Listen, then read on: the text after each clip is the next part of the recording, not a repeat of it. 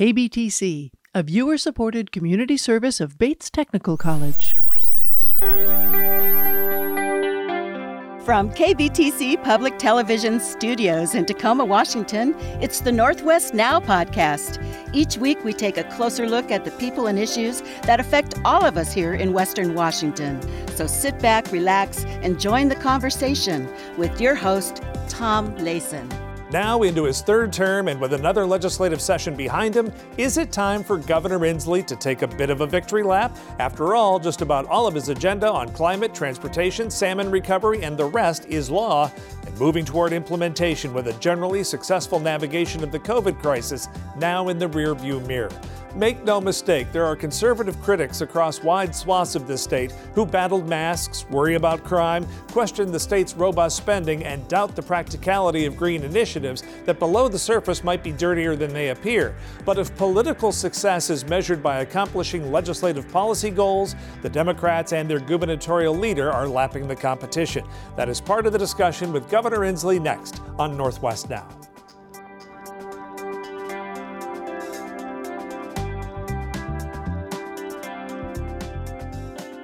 Governor Inslee, great to have you here on Northwest Now. Good to finally meet in person here after a couple of years. Yeah, we're back. And I was just complimenting your background. You got mountains, we got the Narrows. What a beautiful state. And you've got it right here in the studio. Yeah, I appreciate that. We put a lot of work into updating this set It's hard to make Washington look bad. Yeah, there's no bad shots. That's what I always tell people. I want to start with a couple of news items. The first one's abortion. What's your take on this from the impact on the state? I really don't see much of an impact here. It's codified here. It's an issue, but for Washingtonians, does it matter much? It does, because at the moment, under the existing statute, Washington State has a statute that protects a woman's right of choice. But we have to recognize that exists only as long as the people in Olympia allow it to exist. And we have one party that is very dedicated to removing the right of choice for the people in the state of Washington.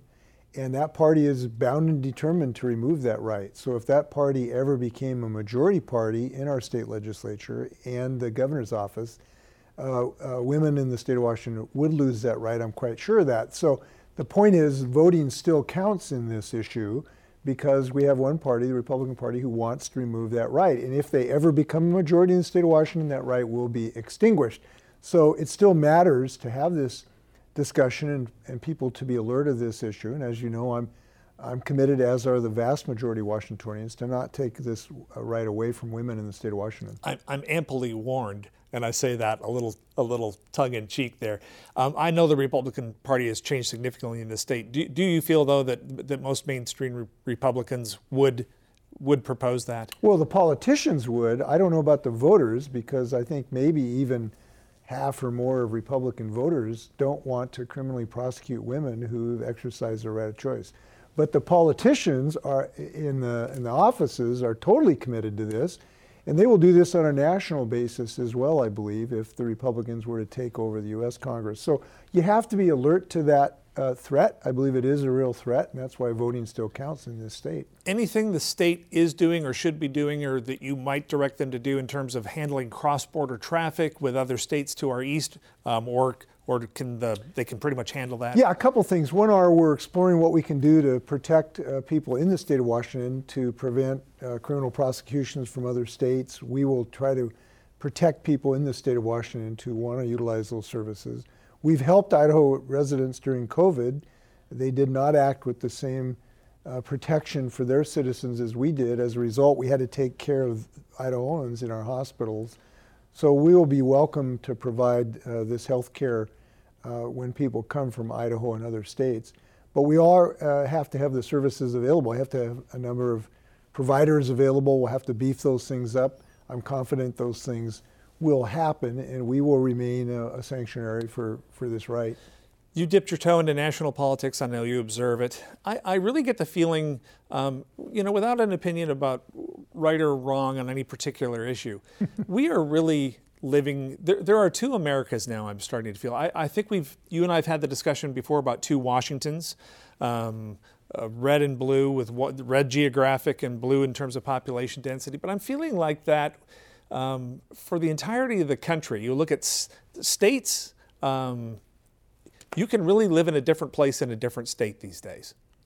To some degree that's true, but there is something that ought to unite us across the state and across the country. We're people of great diversity and thought and ethnicity and language and everything else. But the one thing that ought to unite us, I believe, is a commitment to democracy, a commitment to keeping this blessing we've had for a couple centuries now, which really is a blessing. We're seeing what happened when you don't have a democratic system. And unfortunately, that's under attack too right now. And the one thing I hope that we all unite around are some fundamental principles of democracy.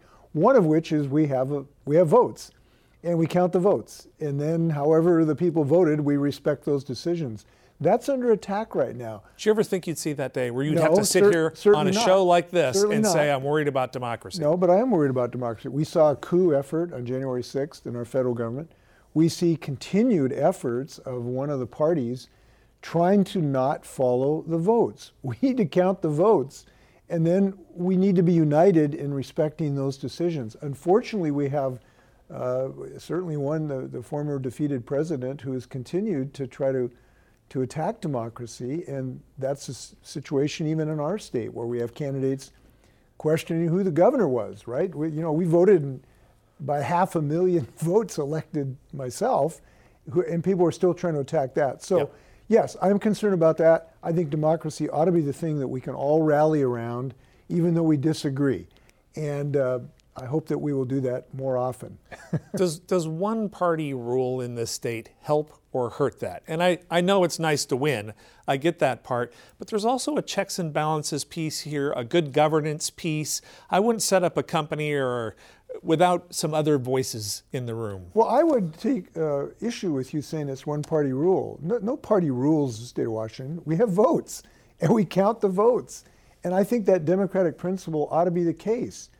And voters' wills ought to be respected. But this is where I come back about the value of democracy. I believe we should all be committed to democracy, even if you don't win a particular race. Look, I've lost a race or two in my time, and it's part of democracy, but we accept it, we honor it, we ought to be guardians of it, and that's what I think we should all be committed to. A couple of bullet points on another news item, COVID. Vaccine mandates for state employees, is that, when you look down the road, what are you thinking there? Well, I think one thing, our increasing vaccination rates have saved a lot of lives in our state. If we had the same fatality rate, for instance, as Mississippi, if we had done the same things Mississippi did, we would have 18,000 more lives lost in the state of Washington. And so the one thing I know is vaccines can save lives and have saved lives. And unfortunately, I've seen the consequences when we have state members of our workforce not get vaccinated. I remember going to a funeral of a corrections officer who was not vaccinated and listening to his 9-year-old daughter eulogize him. And I was just sitting there thinking, geez, this is such a shame that father is not there for his daughter right now. So that need still continues and exists today. We have increasing numbers of infections in our state. We have increasing hospitalizations. So at the moment, we need to continue to be committed to having people vaccinated. Okay. And by the way, that saves in our workforce, because if you don't get vaccinated and you get sick, I don't have you there to do the state job. So this is also important. But no news coming on that for a while. Not right now. This is not the moment to change that. Another thing too, and I know you've talked about this, Washington State did what it did, and I think the differences are stark in terms of how we approach the pandemic. But there are costs with everything, as you well know, and one of the costs has been a real wave of depression among young people. Some of the research coming out about school-aged kids and teenagers. Prior to the pandemic, man, I was all about social media. That rests at the door of social media. The pandemic piece and the isolation piece has not helped. What are your thoughts on that? Is there anything the state needs to be doing? From a policy perspective? Listen, I got big concerns. I got grandkids coming in the teenage years, so this is something in all our concerns. And we have had increasing rates of depression and anxiety. A combination of social media, because that has gone up just as social media has gone up. And COVID was on top of it. So what we are doing is providing more psychological, behavioral health, mental health services for our kids. That's why I was very pleased that my proposal was accepted by the legislature to put millions of dollars of more money into our schools so we can get nurses, school nurses that are doing a great job, more psychologists, more workers with families to deal with homelessness, to deal with these kids' mental health crises in the schools.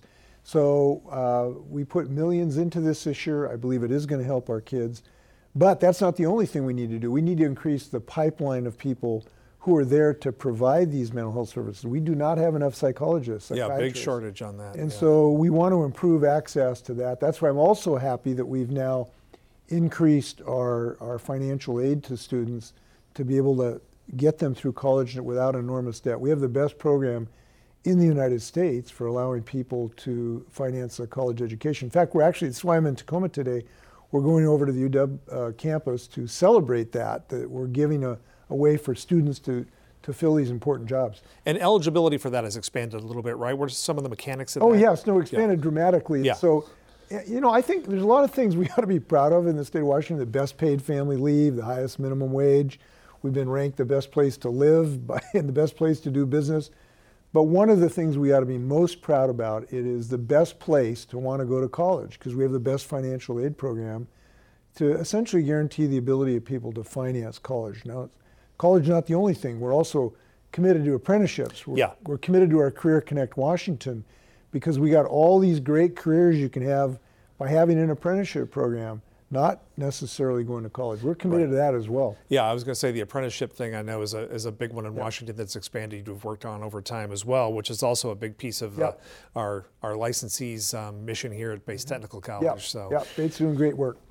Economic development, big headline. I reacted to it with a wow. The Sila company coming into Moses Lake, and this is something you've been talking about for a long time. Is getting the demand side, getting demand built so that industry will come, so that people will work in this green economy. It's been a concept for a long time, but this seems like a very concrete illustration of what can happen. Yeah, this is really exciting to me as governor. I'm very fortunate to be a governor of the best state, having some of its best years during our great history, because we are now experiencing this revolution of clean energy jobs and companies in our state. You mentioned the Sila company. This is a company that has found a way to use a silicone anode to increase the capacity of batteries for cars, trucks, and in our grid ultimately. They just bought a building or leased a building in Moses Lake. They're going to put hundreds of people to work. And we're seeing this thing happen all over the state. I was close to Lind, Washington, saw a solar plant, went in Lind, with these beautiful solar panels on the hill. Then we went to a new wind turbine farm where it can provide clean energy for 38,000 people. Met a guy who did go into an apprenticeship program with the iron workers, loves this new job, maintaining and building these. We have another company in Maltby, Washington called Group 14. They're also making a silicon-based battery. We have a company in Seattle called First Mode. They're now making a fuel cell that can power a locomotive. Right here in Tacoma, there's a company called OcoChem.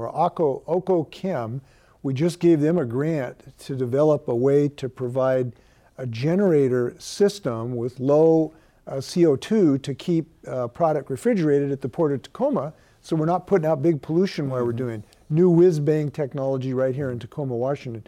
So we're seeing these jobs being created all over the state of Washington. It's hugely exciting. We did it for aerospace, right? We gave the world aerospace. We did it for software. We're doing it for clean energy right now, and just in the nick of time, because that snow's melting. You've heard that it was just said the glaciers in Olympic Park will be gone by 2070. Yep. Just coming down here this morning, I heard a report about the dead and dying trees we're having, the forest fire we're experiencing. And certain species here in Western Washington, cedars our and big cedars, leaf maples. The cedars were hit big time last year because of the temperatures. Our salmon are on the verge of extinction just because the water's so hot. So this is just in the nick of time that we're developing a clean energy economy and putting people to work. That's a twofer. Set me straight on the criticisms I see, and these aren't memes on social media, but some actual research I've looked at. There's no doubt that an electric car driving by is not creating tailpipe emissions, and it's cleaner. But if you look at it from cradle to grave, from mining for the battery materials, for recycling the plastics in it, it's a fairly narrow margin of cleanliness, if that makes any sense. So address that. Yeah, well, first off, it's very important that we look at the life cycle of whatever we do, right? You need to look at that. Give an example. So electricity is, we treasure it, right? It's great, it's clean. If you put it in your electric car, it is substantially, now, I believe in the life cycle of electric cars, they are substantially cleaner in the life cycle. Right, but you got to make that electricity. But you got to make that electricity. Right. So if you're making that electricity from coal, right, you're really not improving significantly compared to fossil fuel. So you have to look at the life cycle of the system. Now, fortunately, in our state, we have the cleanest grid system in America. So today, it's very, very clean. We are closing our last coal-fired plant in Centralia and replacing it with renewable energy. And we have the best 100% grid bill, where we will have 100% clean in the decades to come. So we will have clean electricity. I do believe the life cycle will be dramatically better than a gas-powered car, even today in the state of Washington. Here come the Snake River dams. Yeah. So we need that hydro, don't we?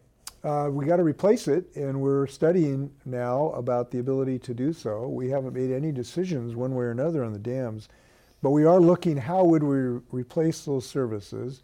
It's both clean electricity, it's transportation using the barges to do wheat, and it's irrigation. So the question is now we have a study that's in process to determine how would we replace those if we did breach the dams, and we're looking for honest answers to those questions.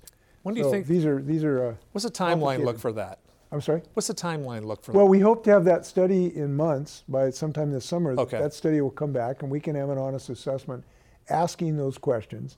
And those are important questions to get answers to. Another thing I look at, because I look at this kind of material a lot, is that the renewables are great. They're clean power, clean grid, but there's a certain 24/7, 365 baseline, base load power requirement that this nation has with 350 million people in it and all the economic development we're trying to do. That the conventional wisdom right now is that renewables aren't going to do it. So my question to you is, do you see modern, well-designed, well-located nuclear possibly coming back into the mix here? It's distinctly possible. There are new systems of small reactors with different technology that doesn't produce so much waste in this regard, that are much, we hope, less expensive. I mean, the thing that has prevented nuclear from blossoming is the expense, largely. That's what's prevented it from moving forward. So research is ongoing right now in Idaho and Washington State to determine whether that is an option, and I would not foreclose that as an opportunity. But I do want to say this, in those who are critical of renewable energy, who have questions, and there are many questions we're going to have to get answered, we got to understand one central point. We don't have a choice here, okay? If we're going to have a place where humans can exist, we don't have a choice. We have to solve these problems. Failure is not an option. In India, it's been 116 degrees. You literally can't go outside and survive. And these are early days for a lot of those technologies, too. These are early days. We know that they blossom over time. The cost trajectory has gone down dramatically. Solar's come down by a factor of half in a decade or a decade or two. Wind continues to come down. We have new technologies coming all the time. Look at this little company I just talked about, OCO Chem in Tacoma. New technology might be able to avoid the necessity of running a generator on diesel to keep your fruit cold while we're waiting to put it on the boats in Tacoma. These ideas are blossoming like crazy. So the two things I would say is, one, we ought to have confidence in our ability to build these technologies because we're the most innovative species in the history of the planet, and we're the most innovative state in the history of the world. So we ought to have confidence in our ability to do these things because we are doing them, number one. And number two, we don't have a choice here. So we have to find solutions to these problems. A lot of these things that we've talked about and a lot that we haven't that were handled in the last legislative session and legislative sessions prior to that, and you're with coming up on 3 terms under your belt here as the governor, are policy victories for you. Let's face it. There are things that you've had big agenda, a lot of which has been passed into law and is in the process of being implemented. Is this kind of a mission accomplished moment for you, a little bit of a victory lap? I mean, what's left out there? I would like to say that. Okay, I would like to, sit my name for the Oscars of success here, but I can't do that. There's 2 parts of this. There's always 2 parts of life. One is the good news.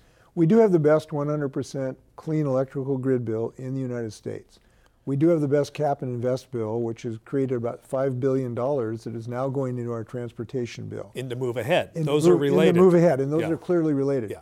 We do have a clean energy, a clean fuels bill that will now give access to cleaner fuels to people.